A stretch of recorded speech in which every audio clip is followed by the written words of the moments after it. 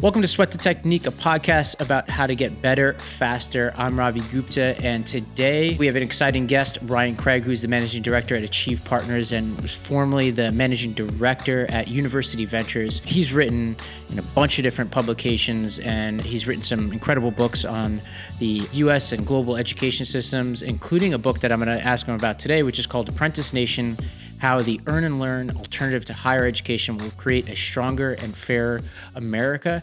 Ryan, welcome to the podcast. Hey, Ravi. Good to be here. Well, this book is incredible, and I think it comes at an amazing time. But before we get into the state of apprenticeships in America, what is an apprenticeship and how is it different than an internship? Yeah, great question. A lot of people are confused about that, but it's very simple. An internship is a work experience, hopefully paid, but too often unpaid, that a student will pursue in the course of his or her program of study.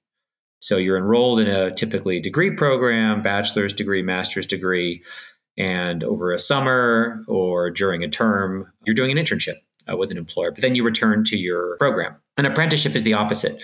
It's not an educational program first, it's a job first. You get hired first by an employer, and it's a full-time job. And the expectation is it's a permanent job. You're going to move from apprentice and then move into the company after you've completed your apprenticeship. What they have in common is there's training involved. So during an apprenticeship, you have a built-in formal training, what's called related technical instruction. It's that literally time in the classroom you'll be spending during your apprenticeship, as well as informal on-the-job training. But they're almost sort of the inverse of one another. And as I understand it, apprenticeships were way more common at the founding of our country, including they were central to some of the significant figures that created America, right? Well, right. Before we had colleges and universities, there was really only one way to launch a career, and that was as an apprentice. So Benjamin Franklin was an apprentice. Thomas Jefferson was an apprentice. George Washington was an apprentice land surveyor. And it wasn't really until the mid-20th century that we decided as a nation that there would only be one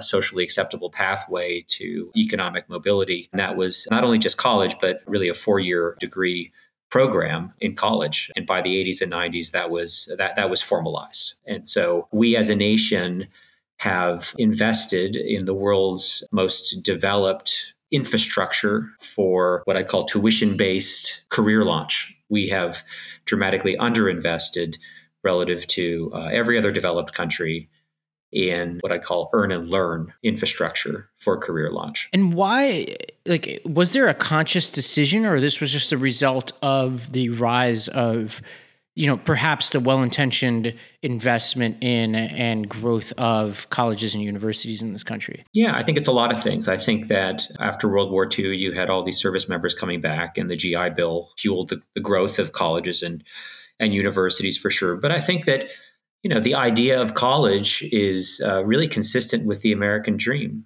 right? You should be able to fulfill your potential to the greatest extent possible. You should be able to discover any world of knowledge and pursue your passions. It's consistent with the American dream.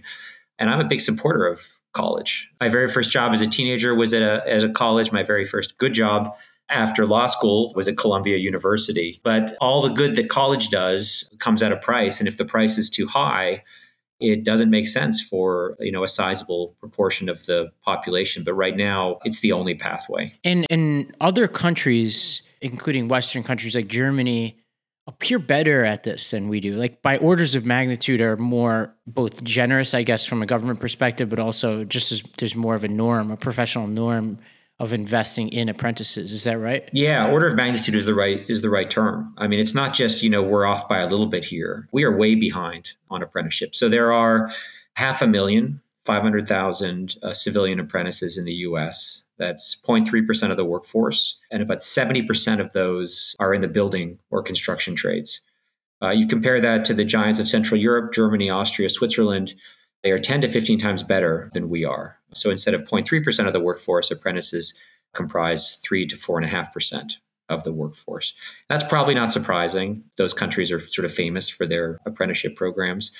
But what is surprising is that countries like the UK, Australia, Canada, and France, which a generation ago looked a lot like the US on apprenticeship, namely small apprenticeship sector, mostly in construction, today, those countries are doing about 8 times better than we are. And it's very common in those countries to launch a career now in financial services, healthcare, tech, logistics as an apprentice, whether or not you have a university degree. So we don't have that infrastructure. What's weird is every country you mentioned have healthy, in some cases, excellent university systems and systems of systems. So what's interesting is the presence of major internationally significant universities and colleges doesn't seem to be the only factor here, huh? No. It's not. And again, apprenticeships aren't necessarily an alternative. They could be additive, right? And I think hopefully we'll talk about why it's important that we build this infrastructure, even for college graduates. But the reason really is that those countries have invested in earn and learn, and we have not. We spend as a nation over $500 billion a year on college. So that's federal and state money going to the 4,000 plus accredited colleges and universities every year. And that doesn't count the additional money that's being spent by the Biden administration on student loan forgiveness, for example. So 500 billion, and that compares with less than 400 million on apprenticeship or earn and learn. So it's over 1,000 to 1. And if you compare the support that an individual apprentice receives compared to an individual college student, for every dollar of public money the apprentice receives, the college student is receiving $50. So I don't know whether the right ratio is 1 to 1, 2 to 1, or 10 to 1, but I'm pretty sure it's not 50 to 1 or 1,000 to 1. And I can tell you that every other developed country that we've just mentioned is an order of magnitude or more higher on earn and learn than the US is. And so if you're looking at those countries, what can we learn from those countries? Because, my sense is they're not just focused on the trades, right? Their apprenticeship programs are pretty diverse and include all kinds of industries. In looking at those countries, where have apprenticeships been particularly successful and, in the American sense, replicable for us? Well, so the answer is across the economy. So tech, healthcare, financial services, you name it, there are apprenticeships in those countries. And the reason that they do well isn't that employers in those countries are more farsighted or more benevolent. It's that those countries have robust ecosystems of intermediaries who actually do the work of setting up and running these programs. So these are organizations that are literally setting up and running apprenticeship programs for employers. So the incremental work that an employer would need to do to have an apprenticeship program or hire an apprentice is relatively little because they have that. So in Germany and Austria and Switzerland, those intermediaries are large chambers of commerce and unions whose role in running apprenticeships is actually written into law. So they're required to do it, and the government funds it. The UK and Australia did not have that infrastructure and recognized the central role played by intermediaries. They recognized that employers weren't going to set these up and run them themselves, that colleges and universities weren't going to set them up and run them themselves. They needed this third party, this intermediary. And so they provided funding and attracted thousands of companies and nonprofits into the business of being apprenticeship service providers. So now in the UK, you have this ecosystem of 1,200 apprenticeship service providers running around, knocking on the doors of companies, offering to set up and run apprenticeship programs and making it a very light lift for companies to say yes to apprenticeship. So you won't find in the UK a company of any scale that hasn't been approached by a bunch of these apprenticeship service providers. It's a thing, but it's not a thing here, right? You'd be hard pressed to find an employer that's been approached by an apprenticeship service provider offering a turnkey apprenticeship program for them. It doesn't exist here. And the reason it doesn't exist is that we're not funding it. So in the UK, when an apprenticeship service provider like Multiverse goes to, say, Barclays Bank and offers to set up and run an apprenticeship program, Multiverse says, we will handle the recruiting, we will handle the training, we will handle the coaching and mentoring.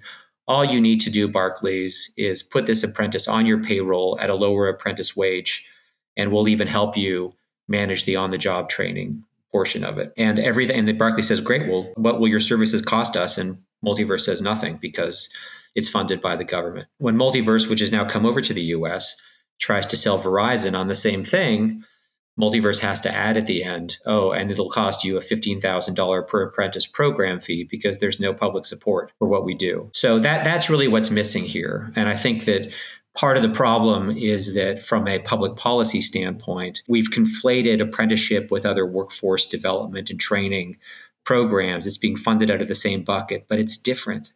This is not just a train and pray program. It's a job. it's a job that has a tremendous return on investment for the apprentice. So we should be thinking about it differently, like every other developed country has. Yeah, it seems like what the other countries are doing is solving for a sort of collective action problem, which is like if I am training you, Ryan Craig, as the apprentice over at the branch, there's a lot of investment before you are actually helpful to us. But also you could leave at any point and you can go take that training over to our competitor. And unless there's a collective, like whether it's to the chamber plus government, which you're describing, there's this collective investment where we all know we're putting in for the same pot. And also I know that I'm not paying for a worker who might not pay dividends right away. It's a hard sell. Absolutely. You can have a free rider issue with companies who don't have apprenticeship programs who then are poaching other companies' apprentices. There are ways to protect against that, right? You can have things like training repayment provisions of employment agreements where an apprentice who tries to do that will be on the hook for some of the cost of the training that they've had. But there's no question that society benefits with every apprentice trained. This is not just a skills issue. It's increasingly an experience issue. We're seeing a massive experience gap that's about to explode as a result of digital transformation and AI. I think back to my, first good job and think about all of the sort of grunt work and menial work I did building PowerPoint presentations that nobody looked at and so forth in that job. That's not going to, people aren't going to be spending 30 hours a week in their first job doing that anymore. They're going to be spending an hour or two a week. AI will do the work. And their employer is going to expect that they'll be doing higher value work with the rest of their time, higher value client work, higher value product work.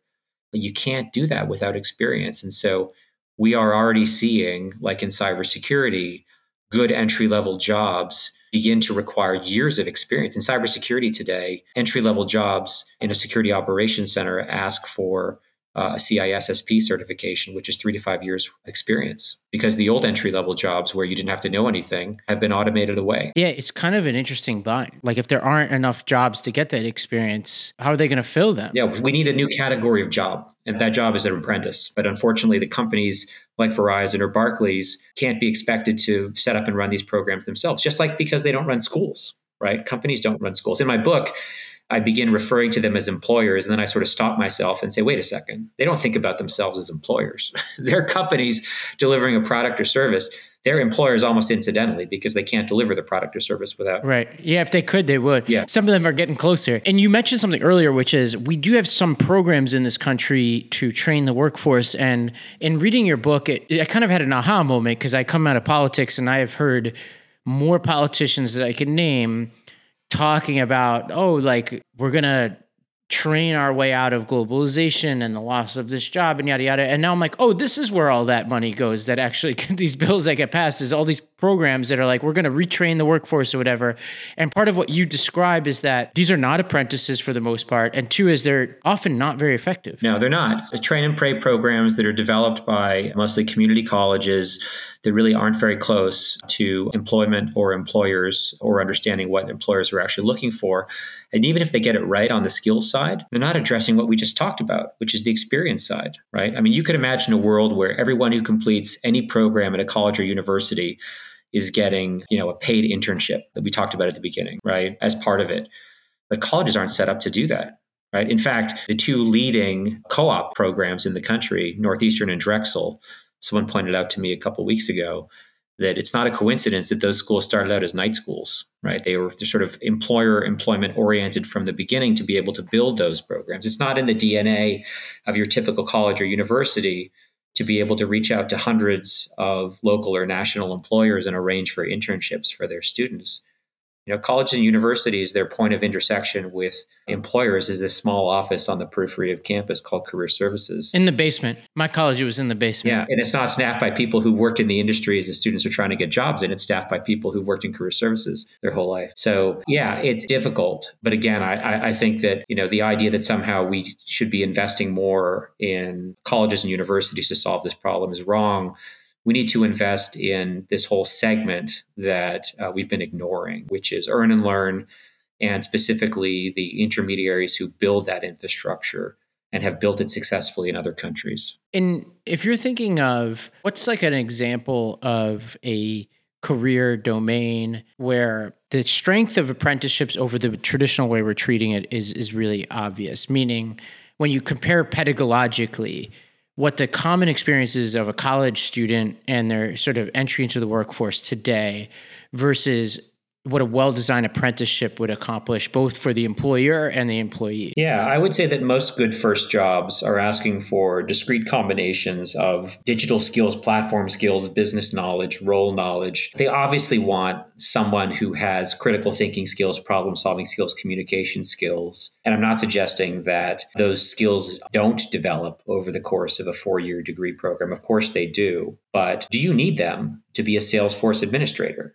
Right? Or if you're going to go work as a Salesforce admin at a hospital system, could you apprentice and over the first 3 months of that apprenticeship get a 6-week primer on how healthcare in America works, and then 6 weeks you get your trailhead certification as a Salesforce administrator, and get to work for a couple years and develop a better understanding of your interests and capabilities, and then make a more informed decision as to what post-secondary program you might apply to. I think many of the problems facing American higher education in terms of completion, affordability, employability stem from the fact that the students who are most at risk, low income, underrepresented first generation students, they're dealing with this huge information problem when they make an enrollment decision. So the colleges that enroll these students in these programs, they either know that they're not likely to be successful, or they ought to know because they've had hundreds of students like them come through and, either not complete or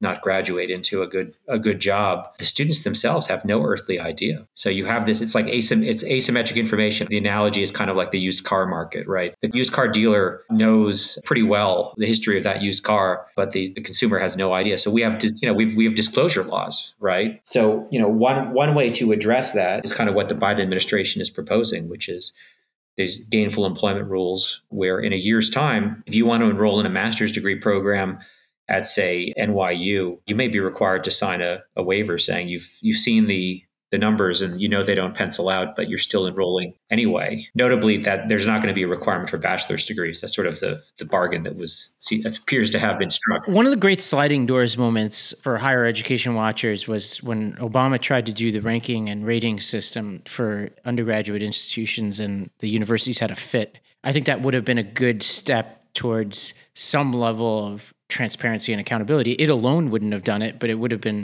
a step in the direction of trying to understand, are these universities a good value add, and how do we compare the ROI for one university versus another, Yeah, absolutely. So I think that if we had as many large apprenticeship programs across the economy as we have colleges and universities, if we had as many apprentice jobs as we have seats in freshman classes across the country every year, we'd be in a very different place. We'd be in a place where a graduating high school student could sit with her guidance counselor and look at the 6 or 10 universities that she's interested in, but an equal number of earn and learn opportunities. And obviously those earn and learn opportunities are lower risk, right? You're not paying tuition, you're not going to debt, you're earning money. And the worst case scenario is you don't like what you're doing and you decide to go do something else after a couple of years. So there are millions of young people who will be much better off with millions of earn and learn opportunities as opposed to simply college. And it's not just 4 years. The students we most care about are taking 6 or more years to complete a degree. And that's 6 years that they're not working full time, probably. Now, you talk about in your book that not only do we need the government to invest in apprenticeships at a much, much larger scale, but we also, it seems, would need them to pare back some of the regulation that's preventing employers from using apprenticeship programs. You mind talking a little bit about some of the barriers right now? Yeah, well, the problem is that apprenticeship right now, as we said at the outset, it's mostly the province of the construction trades. And so there are all of these requirements in registering and running an apprenticeship program that sort of come out of those areas where you can imagine you don't necessarily need the same safety guidelines if you're a Salesforce admin as if you're a welder or an electrician. So we need to streamline the registration process for 21st century new collar apprenticeships. And the reality is that there are only a couple things that you should be required to demonstrate in order to register your program and qualify for funding. One, that it's a good job, right? It's a full-time job that you're being paid, the equivalent of, $50,000 a year or more, that there is built-in training, real training that's occurring as part of the program, that there's a wage escalator, that as you become more productive, your pay will go up, and that there are career pathways out of it. It's not a dead end job, right? You're not working as a cashier in a store. You're able to progress up with the skills that you've learned. And in my mind, if you can demonstrate those things, you should be able to register your program and you should qualify for funding. Again, back with the funding. Today, if you jump through the hundreds of pages of the application to register your program, you finally get that done. There's no funding that flows with that. Right. You're just allowed to do it. Yeah, I mean, you could do it without it, right? You can't call it a registered apprenticeship program. I think the only real difference is that the Department of Labor gives you a seal or something that you can distribute to your apprentices that they can put on their resumes or LinkedIn profile. But that's pretty much it. Now, you've written a lot about higher education generally. So I want to broaden it out for a second here. Let's say I'm Mackenzie Bezos, right? We're having a conversation. I'm like, look, Ryan, I want you to start a university, a new university, and I'm going to endow it with the strength of the Princeton endowment, what Malcolm Gladwell calls the perpetual motion machine of Princeton. What does it look like if Ryan Craig is creating a new university? That's a good question. So I would say that the first thing, what we lack in this country is elite caliber university that is able to serve not just tens of thousands of students, but hundreds of thousands of students. It doesn't necessarily mean that it has to be online. I think it's probably that the answer is like a hybrid university where you have students sort of coming in and going out. And part of what they're going out to do is not just learning remotely, but formal work experience. So it's an integrated I would say it's a elite hybrid work college of sorts where everyone is graduating with multiple paid in-field internships. That's the answer. Given the way technology is going, we're going to need to be able to graduate students not only with the sort of core cognitive skills, not only with the digital skills and business and role knowledge, but with real relevant work experience, or they're not going to be successful. And if someone handed me $40 billion, I could probably do that. It absolutely could be done. But again, the elite schools, they don't suffer any ramifications for failing to expand their enrollment. In fact, I think Harvard's undergraduate enrollment is almost exactly what it was 40 years ago. That's incredible. And if you're doing your own university, let's talk some structural stuff. Like, is it 4 years? Do you have majors?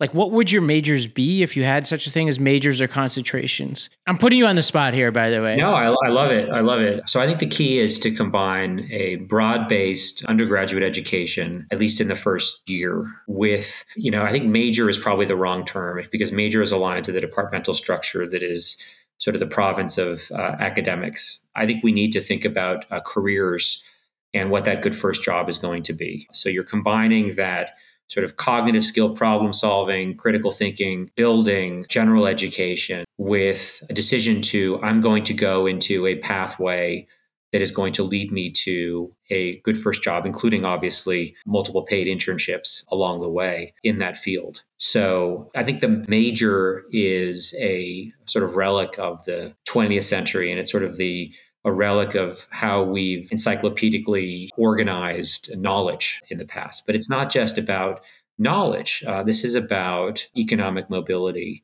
And so we need to make sure that graduates are prepared for the jobs that are on offer. And again, it can be done. And there's nothing, people often will mistake what I say saying, you're calling for the death of the humanities and liberal arts. And absolutely not. I mean, I was a liberal arts major myself. I hope my kids do it as well. But you have to combine the liberal arts with career discovery and real job skills. And the fact that we don't, I think, is a function of the fact that it's hard to do, and faculty don't like doing new things. But you absolutely can combine data skills, platform skills in the context of any course. Yeah, and I wonder what you think about. We face a huge shortage of critical jobs like doctors and nurses. And there's also just this runaway student debt and cost issues that we have in this country right now due to this sort of, inflation on higher education and how it's outpaced, almost any other service or good in this country over the past few decades. And I wonder whether we as a country, my dad graduated from medical school in India at 21 or 22, right? I'm wondering whether we as a country should consider allowing kids to go. And in medicine, kids don't become useful doctors until way late, and it's burning people out in the profession. Well, I should say that medicine is actually the one field where we have built-in apprenticeship. But what I'm saying is, like, why not get there faster? Like, why not let kids go to medical school either out of high school, like a lot of other countries do, or maybe say, all right, you can get into a special program. It's a 5-year medical school program. And that first year just ensures that the prerequisites you have, you're set on those prerequisites, you know? Well, who's going to pay the missing tuition? Yeah, that's what I'm saying. Look, there's not a good reason. I mean, yes, obviously someone who's had 4 years of college is probably going to be a more mature, at least, if not, better generally educated physician than someone who's had, just 1 or 2 years of sort of a general or undergraduate education experience. That's true. Does that mean that they're not qualified to be a doctor? Absolutely not.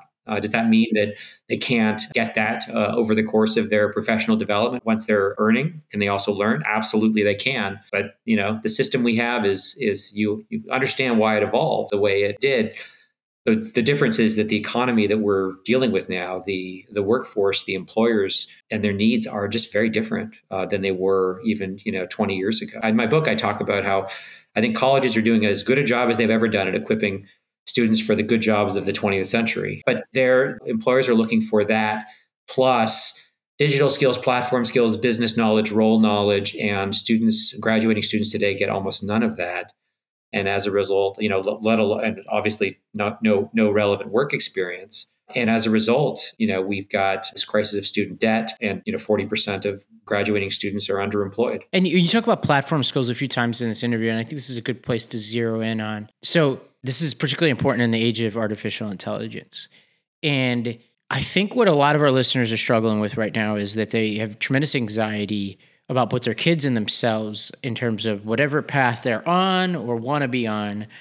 There's a tremendous amount of uncertainty about what those professions are going to look like in the future, and even how they're being changed right now. You mentioned like making PowerPoints or whatever, but if you're a graphic design artist, your world is fundamentally changed. If you're somebody who does data management, obviously fundamentally changed. If you design websites or whatever, but even if you're an editor, things like Grammarly. I mean, you can go on and on and on. Even if you're a radiologist now, there's, some studies coming out showing that AI is better at detecting certain pancreatic cancer risk than a radiologist is. What's the best broad-based advice you could give people in how to think about how to manage this transitory period of AI, like kind of across different domains, like how people should think about their careers right now? Well, look, I think the key is get as much work experience as soon as you can. And I'm not talking about, going to work at Chipotle, although there are lots of, high school students and teens who'd be well served to gain those sort of,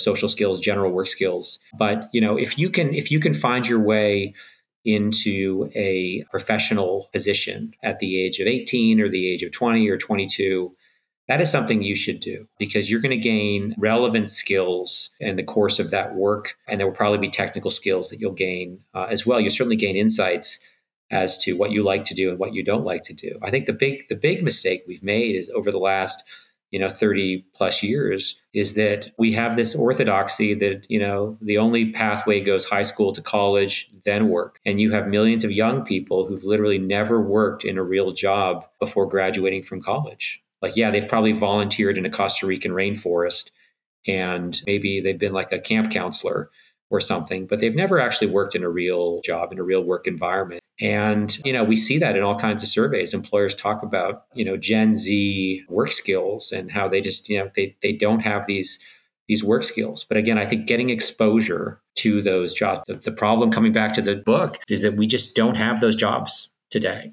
Right now, high school students are choosing between college and Chipotle. I mean, that's it. You have college, you can go work at Chipotle, and that's it. Or influencer. Right. Or, yes, you could be, something like 40% of Gen Z believes that they can make a living either as a social media influencer or through esports. Well, look, the ones who do it well are tremendously successful. The problem is it is as unequal a terrain as anything out there. Right. Like they're not wrong to want to to see the successful people and say that's a great life. Yeah, like I wasn't wrong when I was 10 years old to want to be a NHL goalie. You want to be Don Mattingly? I'm Canadian, so it was hockey. Yeah, I hear you. Well, give us some hope at the end here. Is there anything promising? Like when I look at your book, there's it's got Tim Ryan writing the foreword. It's got Larry Hogan here, Margaret Spellins. Like, where's their momentum? Yeah, well, there's a lot of momentum here. I spent the last 2 months running around. I've been in DC 4 times. I've met with Congress people. I've met with commerce, labor, education. This is one area where I think we have bipartisan agreement. Republicans are obviously in favor of anything that's an alternative to college. Yeah, they hate college. Yeah, you could build on that. Yeah. And this should be a real winner for Democrats who are at risk of being pigeonholed as the party of the college elite. So, all the conversations we're having are extremely positive. There's obviously, work to do. It's not easy to make a major policy change or to find,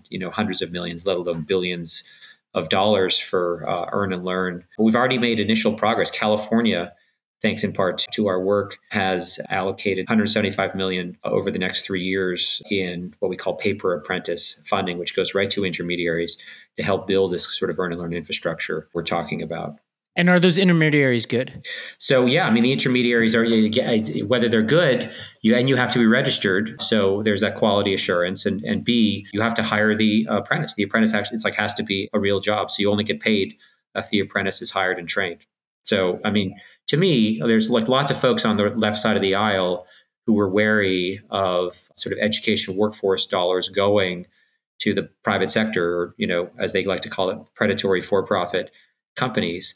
But this is different because this is not just training. These are people who are actually being hired. And it's not like we're paying the wages here. That's not what we're suggesting. Although Australia did that during COVID and added 100,000 new apprentices over a year. But, all we're suggesting is that we need to reduce the friction to creating apprenticeship programs. And that means that we need to pay for the actual cost of the training. That should be something the government's willing to pay for. And we need paper apprentice funding for the intermediaries to do the work. Every apprentice who gets hired and trained, the intermediary should get paid. And if we can do that, which is exactly what the UK and Australia did 20 years ago, we should be able to increase the number of apprentices from 500,000 today to 4 million, in a few years. Yeah, imagine, this might be a crazy idea, but imagine if the US in the middle of the pandemic took some chunk of that COVID dollars and picked a few areas of the workforce that you could imagine functioning pretty well throughout the pandemic, like an EMT, right? And say look, a lot of people getting paid not to work, right? But if you want to get paid